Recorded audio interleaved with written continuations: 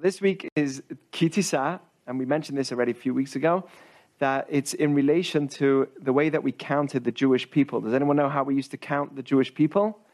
You wanted to do a census, a way of counting the Jewish people. We would do something called Tisa. And anyone know what that is? How we would count. Back in the day, we didn't have computers. What was the form of counting? Stay with me, by the way, because we're going to get to a very powerful message here. So the way we used to count was everyone would give half a shekel. And this was given at the beginning of every year, normally at this time of the year. Half a shekel was given by each person. And that was the way that we would be able to count the people. And it says that when you want to count them, this is how this Torah portion starts. This is what it's called, Tisa.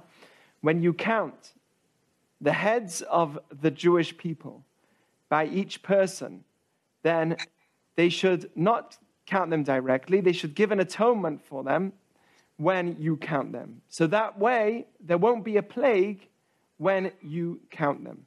Because if you count them directly, there will be a plague. That's basically what it's saying. And what should you do? You should give half a shekel, which is worth about 10 grams of silver, 20 gerah, 20 geras, but it's around 10 grams in modern day of silver. And this was a gift to God, and that's how everyone was counted. Everyone would give a half a shekel. But it says the language is ki tisa et rosh. When you lift up the heads of the Jewish people, when you count them. Kind of a strange way of saying it. It should have just said, give half a shekel. So there is no plague when you count them. It doesn't say, give half a shekel. When you lift up the heads, when you count them, then there won't be a plague. First of all, why will there be a plague? And according to Jewish teaching, this is a very strict law according to Judaism. You're never allowed to count people directly. So if you ever have, let's say, 10 people in the room, you're not allowed to say, okay, we have here 1, 2, 3, 4, 5, 6, 7, 8, 9, 10. We can't count people directly according to Jewish law. The question is why? We know that David HaMelech, David the king, at one point, he started counting his people directly. He did not do it in the form of half a shekel indirectly. He counted people directly. And we're told that there was a massive plague. This happened with David. So there's something wrong with counting people directly. That's something we're not allowed to do. And the question obviously is why. And the answer is simple, but we're going to get into the depth of the answer. Why is it so bad to count people directly? And the answer really is that humans are special. Humans are too special to be looked at as a number. Hashem is trying to teach us that we need to recognize every single human being's value. They are not just a number in a factory. People are not products. And therefore, when you want to count them, they are different. Recognize the value of each one. Now, listen carefully, because this is game changer to the way that we look at politics and life and many other things as well. We need to always indirectly look at people not as a number. And therefore, if you want to count them, fine, count them. But count them through another means, not a direct means. And I'm going to show you this on a deeper level. So, Judaism values animals a lot. You should know. We believe that there's such a thing as called tzar balei chayim, causing pain to animals. And animals have a certain level of a life force in them. But their life force is definitely not the same as a human being. There's a difference between an animal and a human being. And we need to know that there's a difference. An animal in Hebrew is called, anyone know the Hebrew word for an animal? Chaya. See, the Hebrew skills coming out here. Anyone know? What's the word for an animal in Hebrew? I heard someone say something. Oh, Sapir. What did he say? Oh, Sapir, chaya. So there's two types. There's a chaya and there's another type of animal. יש עוד מילה. בהמה? Yesh behema v'chaya. Chaya is more of a wild animal, and behema is more of a domesticated animal. A behemah in Hebrew comes from the word ba-ma. That's how you really, behemah actually means ba-ma. In it is what you see. Meaning, whatever you see is the depth of the animal. What you see in front of you is the animal. There's nothing beyond it. Within a human being, we are called Adamah. We come from the earth. Earth is potential. What's earth? You plant a seed in the ground, right? And the earth is different to ashes. Ashes has no potential. Earth, you put the seed in the ground and you can have thousands of fruits coming from that seed. So I want to just touch on to this idea because a human can build or destroy the world. You can have a Hitler in a human. And you can have a Moshe Rabbeinu, a Moses in a human. Humans have the ability to do way beyond their own selves. Animals are not accountable for the damages they do. For instance, if you are in the ocean, God forbid, none of you, but if a human being is in the ocean and they get attacked by a shark or a whale, we don't blame the whale. We don't take the whale to court. Okay, where's that whale that attacked you? Right? We understand that an animal is not accountable. It's just working out of instinct. Animals only work out of instinct. They don't work out of anything beyond that. And therefore, they're never taken accountable. Humans are. A human could take itself to Mars. Hopefully soon. Right? Or maybe not. But humans could take itself way beyond its own planet. An animal can't do that. I'll never see a bunch of elephants getting in a rocket ship and taking themselves out of this planet. Right? Humans have the ability to go way beyond themselves. That's why it says, according to Judaism, we look at every single human, that they were created b'tselem Elokim, in the formation of God. We are godly-like. What does that mean? We're like God. That we created the world. We are bidmuto. We are similar. Dmut doesn't mean b'tselem only. It's bidmut as well, which means we're very domeh. We have a similarity to God. What's the similarity between a human and God? That we can destroy or build this world. It's in our hands.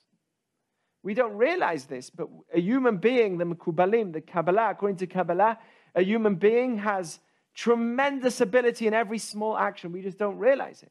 And if we did, we would believe in ourselves a lot more. I believe that a lot of depression in people today is because we don't realize and we don't have this belief that we are capable of what we are capable of. When you start learning the ideas that Judaism teaches of what the neshama is really doing, the power of amen. The Talmud says when someone says amen to a prayer, the whole world was worth it for that moment. We don't understand the power of the human mouth. God says in Isaiah 51, these are the words that Hashem says himself. V'asim devarai bepicha. God says, I put my words in your mouth, meaning my ability to create in this world is in your hands. Ubetzel yadi kisiticha. I've given you the shadow of my hands. Lintoa shamayim. You can plant heavens and create earths. And you can choose to say, Tzion ami ata. You could choose to be my people. It's all in your hands. You know what happened? Midrash. Listen to this Midrash. Listen to this. For any of the people that loves nature, listen to this language. In the Midrash, it says that when God created the world, he takes Adam Harishon, and he says to him, I'm going to show you every single tree in Gan Eden, in the Garden of Eden, and the whole entire world. I'm going to show you every single tree that exists. And then he shows him every tree, gives him a vision of every single tree. And then he says to him, look how beautiful my creation is. Look how praiseworthy it is. And everything I created for you. This is what God says to Adam. And then he says these final words. Listen to this. But be very careful. Ten da'atcha, be very careful. Shelo tekalkel v'tachariv et olami. Be careful not to destroy and ruin my world. Because if you destroy it, there's no one that's going to fix it after you. This is the language of the Midrash. Meaning the human being has the ability to destroy or build this world. We have the ability to destroy this world. God, you can't say, oh, God created the world, so he's going to take care of it. No, we human beings have the ability to create or destroy the world. That's why the human being stands upright as opposed to the animal. How does the animal stand? Facing the ground. No, but its head isn't. Yeah, I know, I understand. But look at the body. And look at the way it moves, right? Crawling, basically. That's how animals move. And even a bird, the legs may be standing, but the body is going in that direction. Right? It's going in that direction. Human being stands on 2 feet and goes completely upwards. There's 5 levels of the soul. I don't know if you'll remember this, but it doesn't matter. There's 5 levels of the soul. 3 aspects of your soul are in your body. Okay, I'm getting into Kabbalah a bit, but listen to this. There's 3 aspects of your neshama that are in your body. Because, the body is just physical stuff. It shouldn't have so much depth to it, but for some reason it does. When we're alive, we're so complicated. We think, who made me? Like, an animal doesn't think, who made me? Humans question, who was my creator? It's a phenomenal idea. So the soul rests. There's 5 levels to the soul. There's nefesh, ruach, neshama, chaya, yechidah, different names. 5 different levels to the soul. I'm not going to get too much into it. But the neshama, the 3 of those levels are in your body. The neshama is in your brain. That's the highest part of your soul in your body. And it rests in your brain. That's why the brain is considered as the holy of holies. It says a dangerous thought in a human mind is way more dangerous than what happened when they destroyed the temple. Because, destroying a holy temple is just a building at the end of the day. But destroying the mind, that's where the holy of holies rests. That's where your soul rests. So the neshama rests in your moach, in your intellect. In your heart, lev is where the ruach rests. Ruach is another name for your soul, different type of part of your soul, and that's where your emotions come out, in your heart. And then, in your liver is where the nefesh, another aspect of your soul, it's in your blood, main as well, but it's in your nefesh, that's where it starts, in the liver. That's where rests another part of your soul, and that's the desires in your body. So you have the intellect, the heart, and the desires. Moach, lev, and kaved. Moach, lev, and kaved. These are the 3 parts of you. And they act differently. They work differently. What's very, very interesting is that when I calculate those words, moach, lev, kaved, I have the word melech. Melech is moach, mem, starts with, it's an acronym for melech, king. I am a king when I use my intellect over my emotions and over my desires. If I go in that order, where my intellect is first, to control my emotions and how I react, but I use my intellect before I react to a situation. I am intellectual before I just react to something that is challenging. And then I use my emotions as well. We can't not have emotions. The soul is there too. And then I use my desires. My desires come last. Then I'm going to be a king. I'm ruling over myself. I am ruling. If I'm using my intellect first, I'm ruling over my emotions. I'm the king of myself. So that's because the human is standing. So when the human is standing, he has first moach, intellect, then emotion, then kaved, then his desires. Then he's a king. That's how it stands. But an animal has all 3 on the same level. Not that we don't value animals. Don't get me wrong. We believe that we can never cause pain to animals. Tsar balei chayim is a very severe thing. You never call, according to Judaism, there's a big question whether you can even go and watch. You can go and watch, in Spain where they have the bullfighting. It's a big question according to Judaism if you're allowed to go and watch that. Or these games where they gamble with animals where they're fighting against each other. You're not allowed to, according to Jewish law, cause tsar balei chayim, pain to animals. Why we eat kosher meat is another discussion. Actually, originally, when Adam came along, we didn't eat meat. After the Garden of Eden, We left the garden. We were allowed to make us understand the difference between humans and animals. But actually, we value animals a lot. But just understand the power of the human being. This is where I want to get to, because this is what I want to say. Because without this belief, with this atheistic belief that we're all just random, I'm going to be depressed without thinking and understanding that I'm much greater. My own self is so beyond. And this is what builds a sense of happiness in us. To know that I can be a melech, I can be a king. The human being stands up straight. And he has his brain first, then his heart, then his desires. The animal has them all on the same level. And when you read melech the wrong way, king the wrong way, you have klum. You have kaf lamed mem, which means klum, which means nothing. That the way that we need to be is using my intellect over my emotions, then my desires. When I do that, then I'm a king. But if, let's say, I say to myself, oh, there's a cake. I want it. What's talking to me? Which part of my body is talking? There's a cake in front of me. I want it. What's talking? Is it my desires? Is it my emotions? Or is it my intellect? Someone. What's talking when I see a cake in front of me and I say, hey, I want that cake?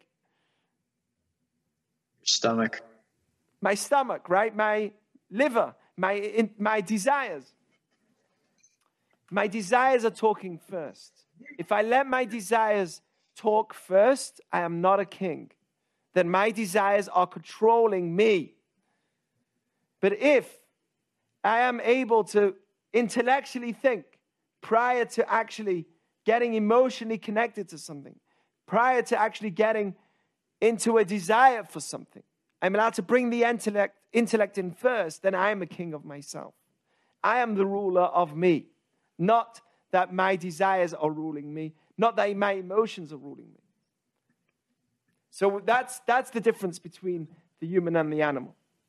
Because we have the animals work of instinct. That's how they work. They're just an instinct. That's what it is. That's why they never get charged. A whale never gets in trouble for eating or for attacking a human being. You know why? Because he's just working naturally off his instinct. They're all the same. Intellect, yeah, he may have a great intellect, but the emotion and his desires are just all level. There's no ability to overcome in the same way that the human being has. We are the ones that can create or destroy this world. Humans can be Hitlers. Whales can't. They could just be themselves. Humans can be Moses. We can be people that give life to thousands of people, but animals can't. Not the same way. They can support us in some ways, but not the same way. So this is the language that God says. When you count them, don't just count them directly. Raise them up. Tisa et rosh bnei Israel. Lift them up by the heads. Recognize who they are. Don't just make them another number. This is speaking to Moses, telling him, listen, you're the leader. What's this like? Let me give you an example. If I have a house and I fill it up with coins, thousands of coins are in a room, thousands of coins in a house. I take one out and I swap it for another. Would anyone get bothered with me? Would you say one coin is different than the other? One coin is better than the other? As long as they're worth the same, if I have a whole house filled with coins, they're all coins. Doesn't make a difference. But let's say I don't have in my house hundreds and hundreds of coins filled in the house. I have hundreds of pieces of art. Some of the most glamorous pieces of art that you can imagine, all over my house. Then you'll say each one of those are different. Can you compare one piece of art to the other? Can you take this art and say, Mona Lisa is different to that one? Yeah, so they're all the same. It's all just art. You can't say that. Well, that's how we need to treat every single human being. And therefore, when you want to count human beings, when you want to look at human beings, you need to understand that each one of them is different.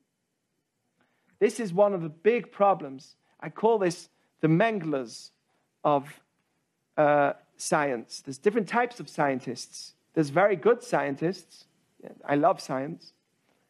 It's one of my biggest hobbies outside of Judaism because it gets me to appreciate the world that we have. But then there's Mengler-type scientists. You know who Mengler was, right? He was a scientist on Jewish children and using them to discover things in the Holocaust. And the problem was that he was objective. This is the problem. It's objective versus subjective. Oh, it's just a brain cell of a human being. Oh, this is just a piece of blood, right? But I don't connect the fact, I disconnect the fact that this is a human, this is a child. This is a real child. This is a real human being. When I see a person in front of me, and I'm a doctor, I need to say, this is a father. This is a mother. This is a person that has a story behind them. That's how I have to look at human beings. Not just because this is my job, so therefore every person is a study for me. Right? As coming in as a scientist can be dangerous when you're looking at biology, because every person can be very, very objective. You're looking at them outside of who they really are. You're not looking at them personally as for who they are, as a soul, I'm just studying them. That's what happened with some of the greatest scientists have done some things which are very evil.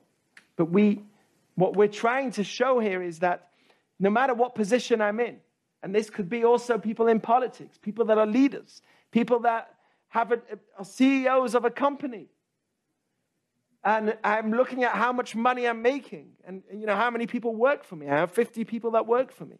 So they're numbers for me. No, this is not a number. This is a human life. And I must never forget this, because no matter where you are, everyone that's here is going to get successful one day. But if you want to be respected at the end of your life, you want to be looked at as somebody that's made a difference to this world, you have to look at humans like humans, not as numbers.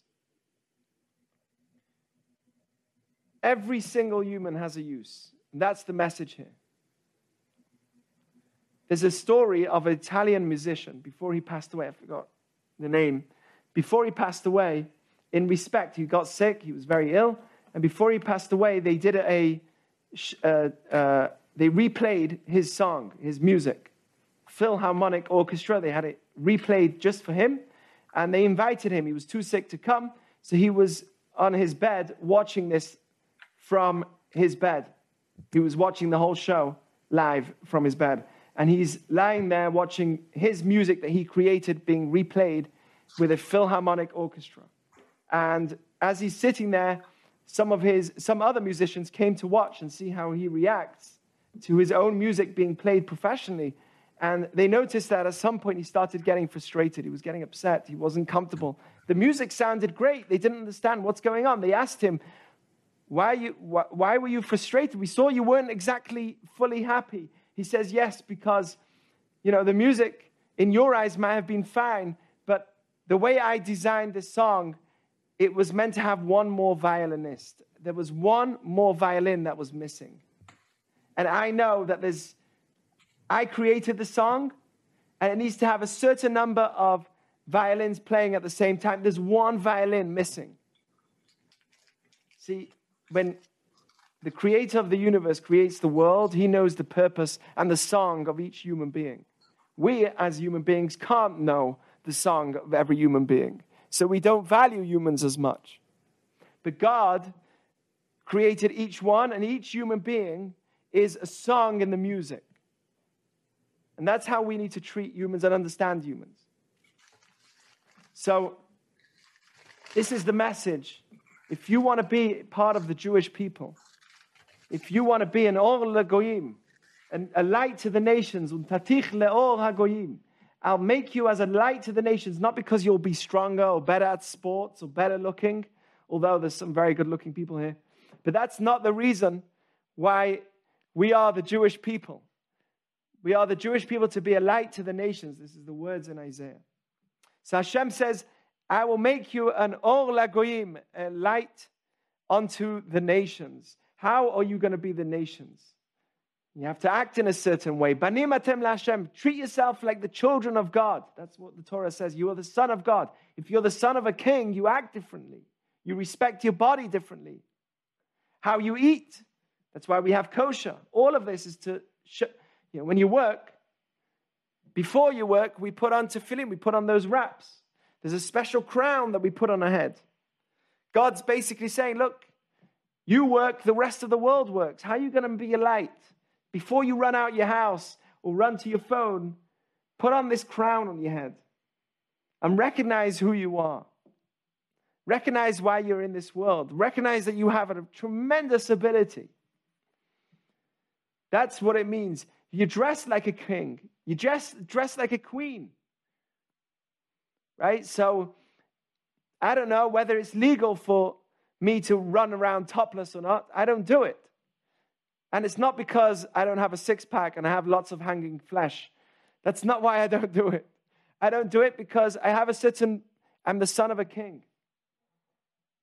And I don't think you would see the son of a queen doing that. You won't see the daughter of the queen doing that. So that's just something I won't do. I hold myself and value myself to a certain standard. There's an idea of tzniut, modesty. Even if I do have the greatest looking body, I will never show it in a way that I want everyone to see me flex. Because there's modesty. I want people to look at me for who I am, not for the things I have, like my body.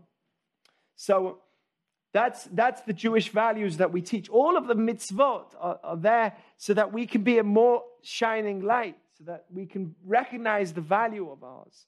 And as well in this regard, recognize that you have value and you're not just a number. Remember the Holocaust?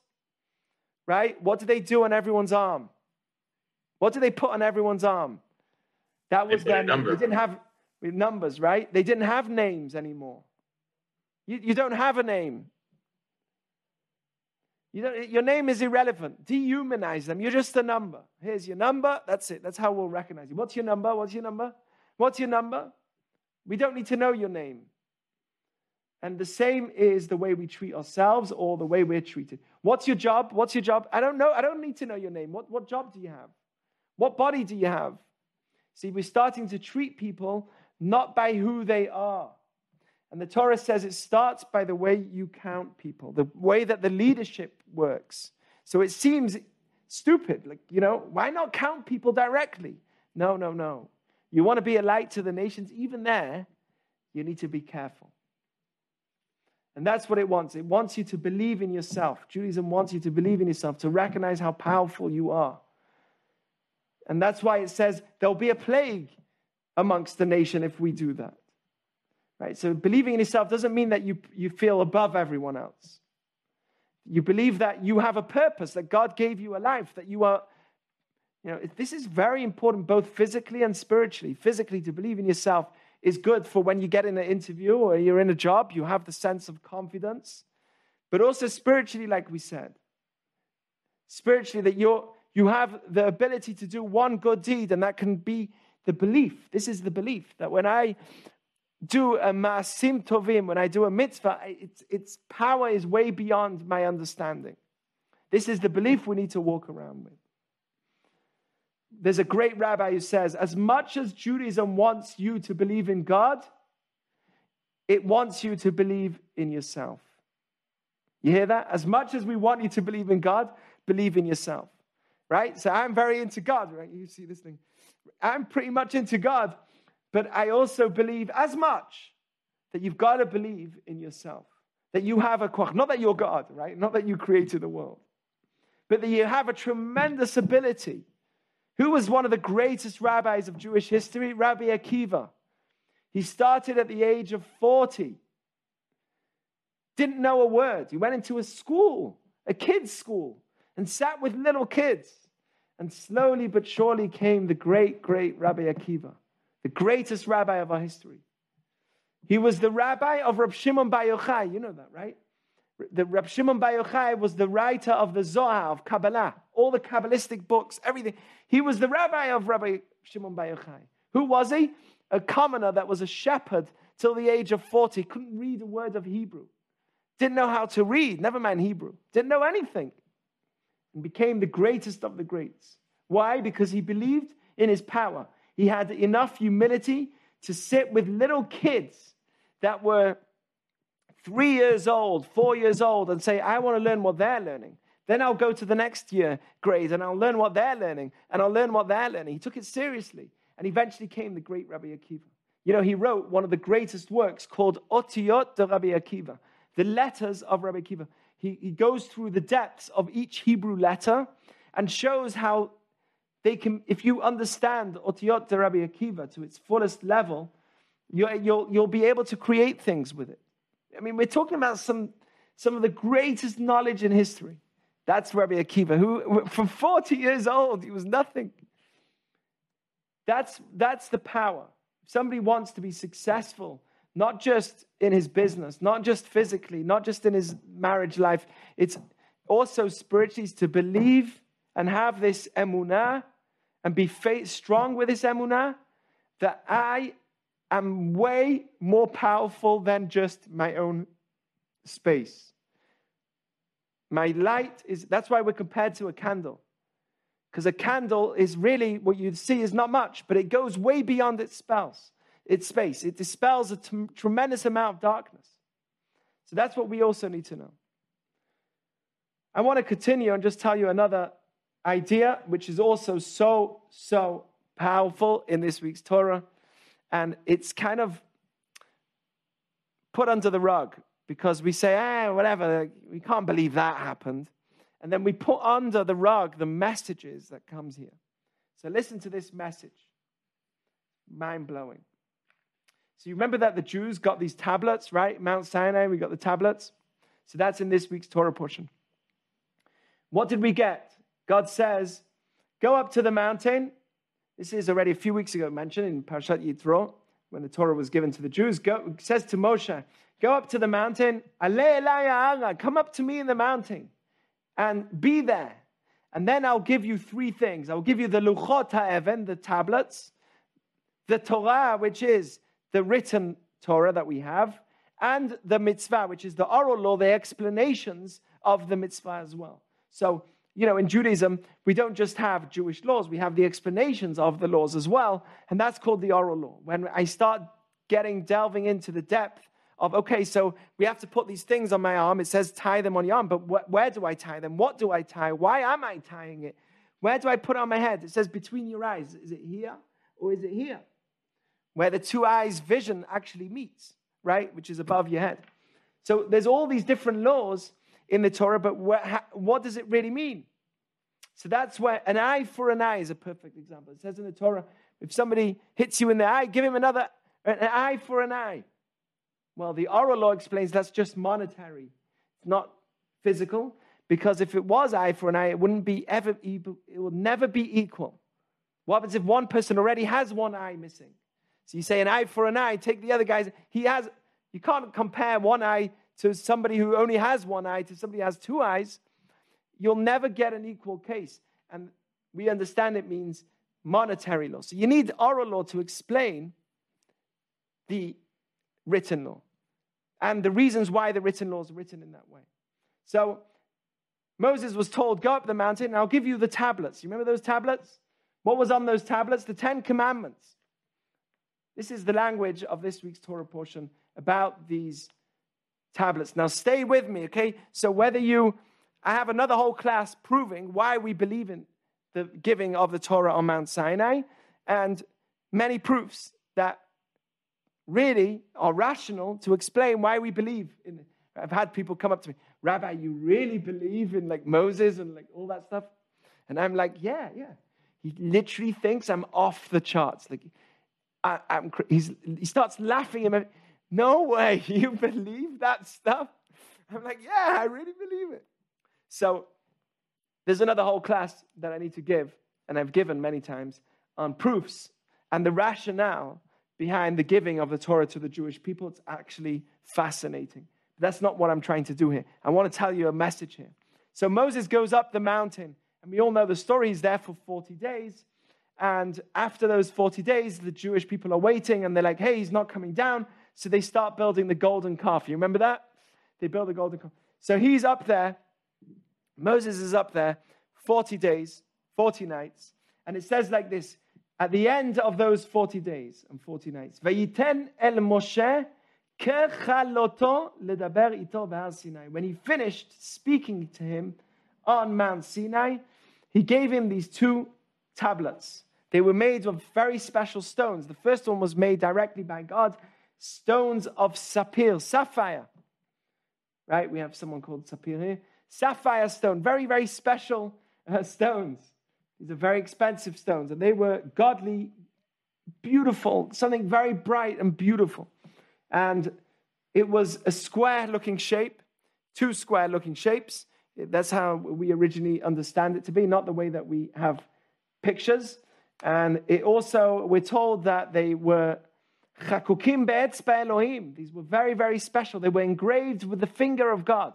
It says that it was miraculous because normally when you engrave something, so on the other side of the engravement, it would go backwards, right? If you engrave through something, if you write on a window, let's say, a word, right, don't steal, then on the other side of the window, it would come out, the text would come out the wrong way around. But miraculously, it was both, no matter which side you'd look at it from, it was done in the right way. I'm telling you all of this to teach you a very powerful message. It also says that mem v'samech benes hayu omdim. The letters mem, you know how a mem looks, right? It's like a round square. And a samech is more of a circle. They would stand in a miracle, as a miracle. Why? Because a complete circle needs to have a piece in the middle. And if it's completely hollow from one side to the other, then how did you hold that piece in the middle? So if you have a mem and it's hollow and it's engraved, then there has to be a piece hanging in the air in the middle. And the rabbis teach that the mem and the samach of these tablets were hollow completely, and they had a piece hanging in the middle in the thin air. It was a miracle. Gravity didn't pull it down. It stayed in the middle there without being pulled down by gravity. So what was the point of that? Why did it need to have such a miracle? And the idea here is very, very powerful. This is what I'm trying to get to. The miracle of the tablets. These were not just, according to Jewish teaching, tablets with text on it, of words on it. These were tablets with miracles in the tablets itself, that the text, there was physical parts of it that wouldn't be pulled down by gravity. The mem and the samach had a piece in the middle, but it wasn't pulled down by gravity. And it was a miracle. Why? And the idea was to teach us, because this is the tablets, it was to teach the world that things are different than the way you think. It's not that the body controls the soul, right? We think that the body holds the soul. As long as the body's not here, the soul's not here. It's the opposite way around. The spiritual holds the physical, not the other way around. It's not that the physical dictates for the spiritual. It's the spiritual that dictates for the physical. That's why in Hebrew, physicality in Hebrew is called chomer. Chomer. That's what physical stuff is in Hebrew. Chomer. It comes from the word ruach and mem. Chomer comes from the word. It has in it a mem. Mem in Hebrew means movement. Like when you say, I'm going from here to here, right? Mi, kan, lesham. Mi means from. Right? Mem means movement. Mayim. Water in Hebrew starts with mem because water is the way that you move things. So the letter mem represents movement. And in the word physicality, you have movement. And you also have another word called ruach. It's literally, if you think about the atom, what is it? It's just air.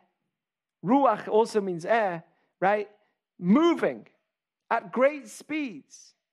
And it's these little bits of electrons. Mostly it's just air. It's not really that much matter. It's a tiny bit of electron which is moving at such speeds that forms the physical reality that we see. So really, this is the idea. It's the spiritual that keeps the physical, not the other way around. That's the message. What does that mean? Let me explain to you what that means. If I have a problem, right? If I feel unhealthy, let's say my arm hurts. What do? I go to the doctor. I say, listen, doctor, my arm is hurting. I'll tell you something. According to Jewish teaching, your arm isn't hurting because your arm is hurting. Your arm is hurting, the physical is hurting because something spiritual is hurting.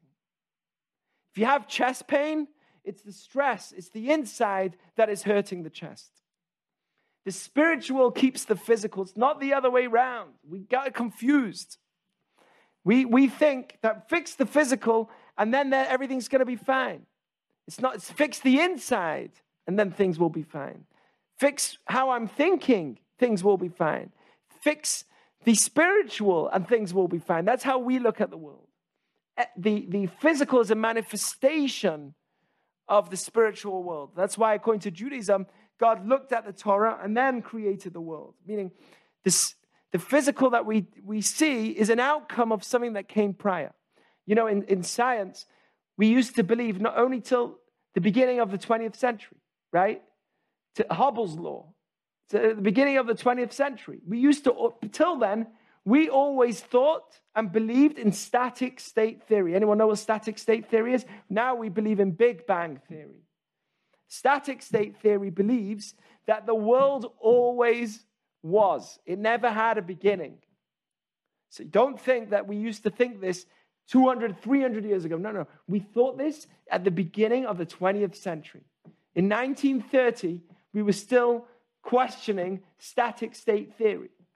We still believed in that. Everyone, it was universal. Everyone believed in static state theory. Static means it's not moving. Until we noticed that the universe is ever expanding, we never realized that the universe is ever expanding.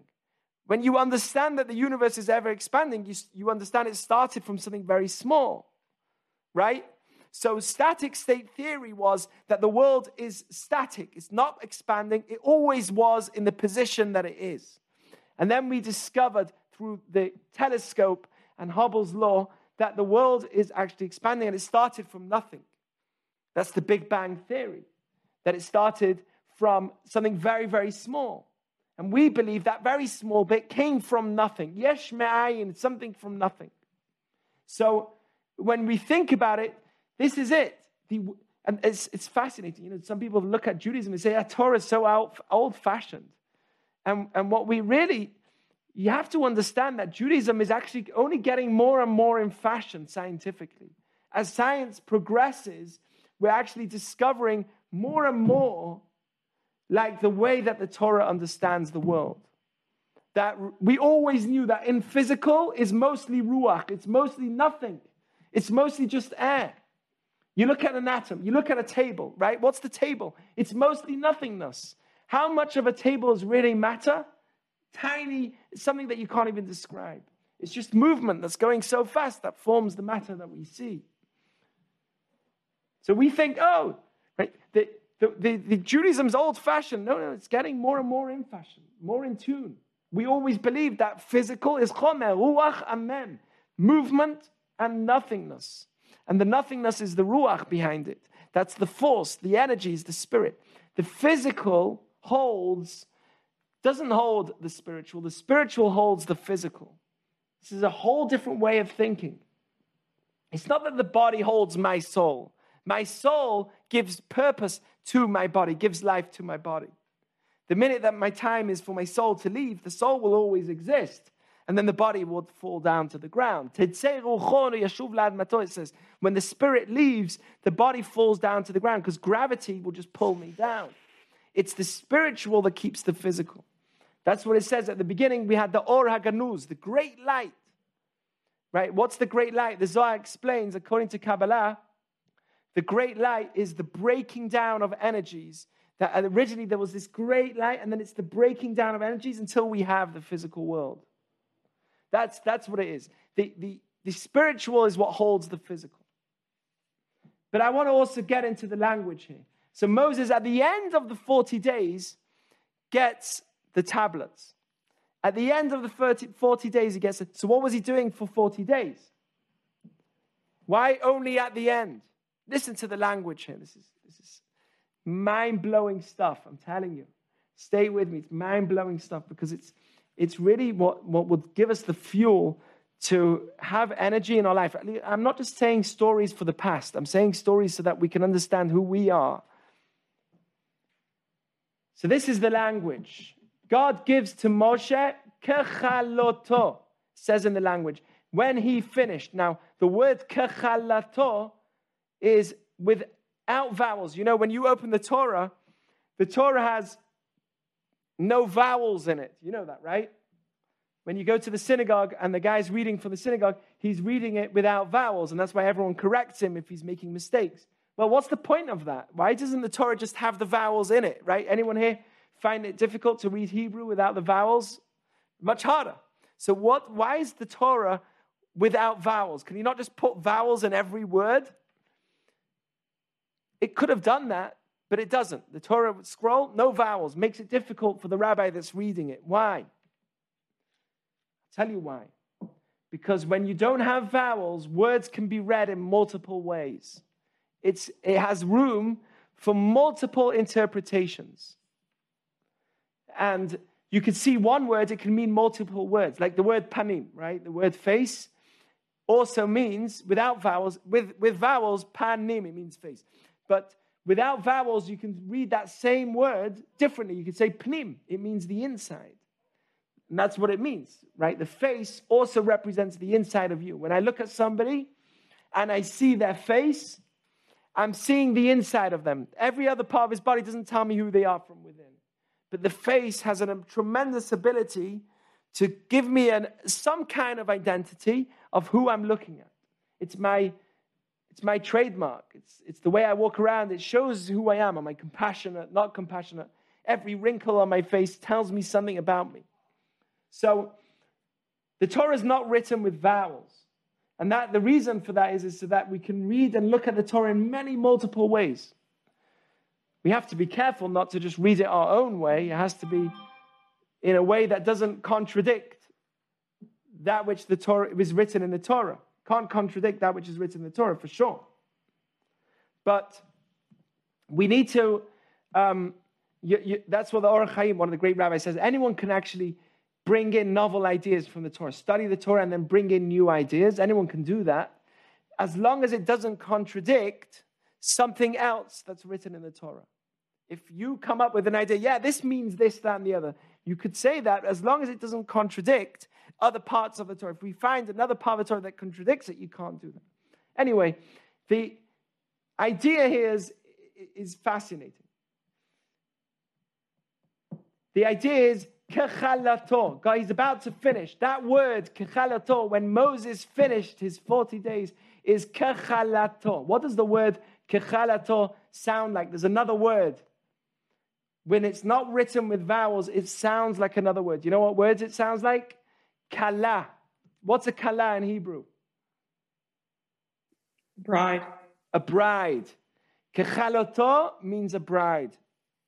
When Moses finished, when Moses was bride, what does that mean? Right? The word, when he finished, also, to finish also means to be a bride. Why? Listen to what I'm going to tell you. It's fascinating. Because Rashi explains, the commentary explains, the Torah was given to Moses at the end of 40 days, kematana, like a gift, just like a bride is given to her groom. Because it's not possible to know the entire Torah, right? Torah is given from God, and it's not possible to know all of that information in 40 days and 40 nights. And we know that Moses was working non-stop, trying to figure out. It was tremendously difficult. And eventually, at the end of 40 days, he got it all like a bride. He got it all like a gift. What's a bride? A bride is somebody 25, 26 years old that you're getting married to. And we forget, but that girl, whoever it is, right? Same with the guy, but mainly by the bride. That girl was looked after for 25 years. She was fed. Someone educated her. Someone paid her education from the beginning. Someone gave birth to her. Someone looked after her for 25 years. And suddenly they come to you and they say, here, take it. This is your package. This is your gift. Always know that when somebody gets a bride, they're getting something which is complete after 25 years. After 25 years that somebody's been toiling and working so hard to make this person for you. What a gift. That's why, according to Jewish law, your parents-in-law need to be treated like your parents. You have the same law. It's not according to the Torah, rabbinical law, but the same laws that you have of kabed et avicha ve'et imecha, honor your father and your mother, applies to your parents-in-law as well. You know this, right? When you get married, you'll have the same laws with your parents-in-law as with your parents. Why? Because there's a tremendous gratitude you're supposed to have. They brought up this child. I know, because I have kids. There's a tremendous amount of work. And one day I'm going to say to my kid, okay, here you go. Go to the person of your dreams. And that person of the dreams must remember that for those 25 years or 20 years or whatever it is before he got married to her, someone worked day and night to make sure that that person's ready. Tremendous amount of work. So because of that, you have to have tremendous gratitude to your parents-in-law. So this is what it means to be finished. It sounds funny, but to be a kala, to be a bride, means to be complete. And that's the language here. Moses worked and worked and worked and worked for 40 days and 40 nights, toiling, trying to understand basics of the Torah. But obviously he could never, because it's from God. If it was just a human being, then maybe you can get to a point where you understand it. But when you understand that this stuff comes from God, it's not like you can just understand it. 40 days and 40 nights, he's trying. He doesn't get it. And at the end, he gets it like a bride. That's what Rashi says. He gets it like a bride. What's the message here, my friends? The message is, if you put in the effort to something, if you put in all the effort, and you say, I can't understand it, I just don't understand. It's too hard, Put in the effort, God will give you the rest. This is a Jewish belief. And that's the Jewish idea. That's how we succeed. The goal is not to get to the end goal. The goal is to put in the effort. You put in the effort, the results will come. Yagata umatzata ta'amin. You work hard and you succeed, then you can believe in it. If you didn't work hard and you didn't succeed, then you have to know that it's because you didn't work hard. But if you know for sure, you worked your hardest, you put in all your effort, and now you're not succeeding, don't worry. You will succeed at some point. That's the message. And we're talking mainly about spirituality, but also it's a model that we have to have for all aspects of our life. If you put in your effort, the rest will come, because that's how Judaism was given to Moses. He goes up the mountain, 40 days and 40 nights. He's trying to understand this thing. He can't understand it. At the end, God says, here it is as a gift. Here's your bride. And he gives him the tablets. That's what it says in Psalms. I'll call up to God. I'll do all my effort. And then Hashem will finish it for me. This is a Jewish belief. When you see a young guy who goes to study Torah, you say to yourself, how is he ever going to know this Torah? It's just so much information. You learn one Talmud for 2 weeks, you won't understand it. You learn one page for 2 weeks, you don't understand it. But we believe, and this is how we succeed to understand so much, this is our wisdom, is that I'm just going to put my effort. I don't need to think of the result. I need to think of me putting in the effort. I put in the effort, and eventually the results will come. That's what I need to know. Keep digging, dig. The result will come. That's the Jewish belief. That's why it says on Shabbat, we say when we pray, Yismach Moshe b'matnat chelko. In the afternoon prayer of Shabbat, we say these words. Listen carefully. Moshe was happy with his gift. Ki eved ne'eman karatalo. He was a loyal servant to you. Kelil tiferet berosho. He received the crown on his head. Natatalo. You gave it to him when he stood before you on Mount Sinai. When you go up the mountain and you put in your effort, suddenly you'll get the crown. I believe this so strongly because my whole life growing up, I was told, nah, you'll never do it. Teachers told me, you'll never be able to do it. Melo. I was known as like the Melo. You'll never do it. And it wasn't until I went to yeshiva and I learned this idea that I sat and studied Torah and I said, I don't care what they think of, I will never do it. I'm going to put in my effort. And eventually the results will come. And look, I managed to become a rabbi and a teacher and inspire so many. So I don't believe that I have everything. I need to continuously work. But I definitely believe that when you work in the right way, you put in your effort, then you can always know that eventually the rest will come as a gift. This is a belief that you have to have. It's like shooting a rocket. This is what Rav Pinchas, a big rabbi, says. How do you shoot a rocket to the moon? How much energy is used to shoot the rocket into the moon, into space? A tremendous amount of energy, right? Where's most of the energy used? You're shooting the rocket to space. How much fuel, when is most of the fuel used? Anyone know? Shooting a rocket to space. In the beginning. In the beginning. In the beginning is when most of the fuel, once you're in space, gravity, it doesn't matter. It has its own power. It just needs a small amount of energy to move. But to get it out of space, out of gravity, whoa, that needs a tremendous amount of energy. That's where the real beginning, that's where the energy is needed. So that's how we believe life is as well. You grind, you shoot the energy in that rocket. Take yourself out of gravity, and eventually you're in space. And God just takes you off. You just need a small amount of energy to keep you going. But the beginning part, that's when you need that tremendous amount of energy. And that's what happened with Moses. A young person must never say, I'm never going to understand this. No, you will if you grind. You will. As long as you have a moach bekodkod, the brain in your mind, eventually you will. And this is why we have to respect our parents-in-law and have hakarat tov for our parents, because they are the brides. They are the ones that shot that rocket and then gave it to me so that I can have it, right? That beautiful wife that I hope to have. I'll finish off a few minutes because I was talking about marriage, but I want to tie this into marriage as well and relationships. This is actually the point of relationships in itself. Putting in the effort. Okay, many people, you ask them, why do you go into a marriage? Why are you getting into this relationship? Why do you get into marriage? So they say, because she'll support me, she'll give to me, she'll feed me, she'll look after me. Right? All me. She's going to support me. She'll be... It's true, there are those aspects of the marriage. There are those aspects of a relationship.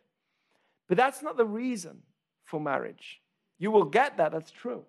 That's not the reason for marriage. If that was your only reason for marriage, you will be disappointed because it takes tremendous work. It's not about just getting married, it's about staying married. Everyone at some point, almost everyone at some point gets married. Not everyone stays married, right? Over 50% of people get divorced. So what is the point of marriage? Not just that she will support me. That's a benefit that I'll get, but that shouldn't be my initial thought. My initial thought is that I'm getting married to become a better person, perfection. Okay? When we get married, we come one. What does it mean to become one? I work on myself to a point that I can come one. Right? I come one like God. How do you come one with another person that's so different to you? Right? The Zohar says it's two neshamot. These are literally, according to Kabbalah, it's two souls that come together. Before they were one, before you were born. And then they were split, each born in different times, in different zones, whatever it is. And then they come together miraculously. That's how we understand Kabbalistically. It's not just two bodies that come together. When you give that ring and you say, behold, you are betrothed to me, it's two souls that come together. You come one, right? But what's the oneness that happens? The oneness is through perfection. How do you perfect a gold? How do you perfect diamonds? You rub it against other diamonds. Right? It takes effort and heat to clean something. Right? It takes effort and heat to clean gold and silver. But that's the effort that's needed in marriage as well. That's why you have Shana Rishonah. The beginning of marriage is the rocket. It's the tremendous energy that you need to work on so that you can come that oneness. So if anyone asks me, what's the point of marriage? It's like every other mitzvah, which is to perfect myself so that I can come a better person. That is the point of marriage. And that's why, and I'll finish off with this, there's a different blessing that we say when someone's born than when someone gets married. When someone's born, we say, Kishem shenichnas labrit, kach yikanes laTorah mitzvah chuppah u'masim tovim. As much as this child got into his brit, into the covenant of the Jewish people when he's born, so too we pray that he will eventually get Torah in him, mitzvah, which is bar mitzvah, chuppah is marriage. Then we say ma'asim tovim. Only after all of those things we say then good deeds. That's the blessing, strange blessing. As much as he got into this moment, which is the brit, the beginning of his life, so too we pray that he should get an understanding of Torah. He should get bar mitzvah, start doing mitzvot, then get married, and then do good things. What? Good things are not before you get married? Why is good deeds only at the end? Because I'll tell you why. Because before someone's married, you're not guaranteed that this person's going to succeed in being good. It's when somebody lives with another person and you have to give in for them. 3 words. Compromise, compromise, and compromise. That's the language of a marriage. That's what Rav Shach, a great rabbi, once said. If you want to know the tips for marriage, it's 3 words. Compromise, compromise, and compromise. If you want a marriage to work, that's what you're doing. You're compromising tremendously. So, before that, I'm not guaranteed that I'm going to be good. But after, that's when I can be guaranteed that I'm going to be good, if I work on myself. Right? So that's what we bless. Do you know what the blessing is when someone gets married? Yotzer ha'adam. Thank you, Hashem, for creating a human being. Because now I can become a human being. Through this relationship, through another person, and through me having to constantly not be with me, myself, and myself, but to be with somebody else and constantly have to learn to give in, constantly learn to fold, then I can prove that I'm becoming a great person. So that's the point of marriage, right? It's to work on myself, like all other mitzvot. It's to work on myself. And again, at the beginning, it's like shooting that rocket out of space. It's Shana Rishonah is considered the hardest year, not the easiest year. Physically, it might be a fun year, but actually, both physically and spiritually, it grows. And the greater you become together as a person, the greater your relationship comes, the greater the physical comes as well. And I could definitely attest to that as well. So, my blessing to you all is that you believe in yourself. You realize the power of the human being. You realize that, like we said, like the tablets, that we are, the spiritual controls the physical, not the other way around. And finally, if we put in our effort,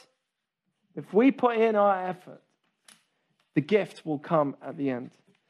So that's my message to you all for this week in Parshat Tisa. We are not just a number. You want to lift up your head? Lift up your heads. But recognize the power of what you are and what you're capable of doing. You're not just a number. You're something much greater than that. And that's the key to us believing in ourselves and to our happiness. All right. So that's me talking for an hour.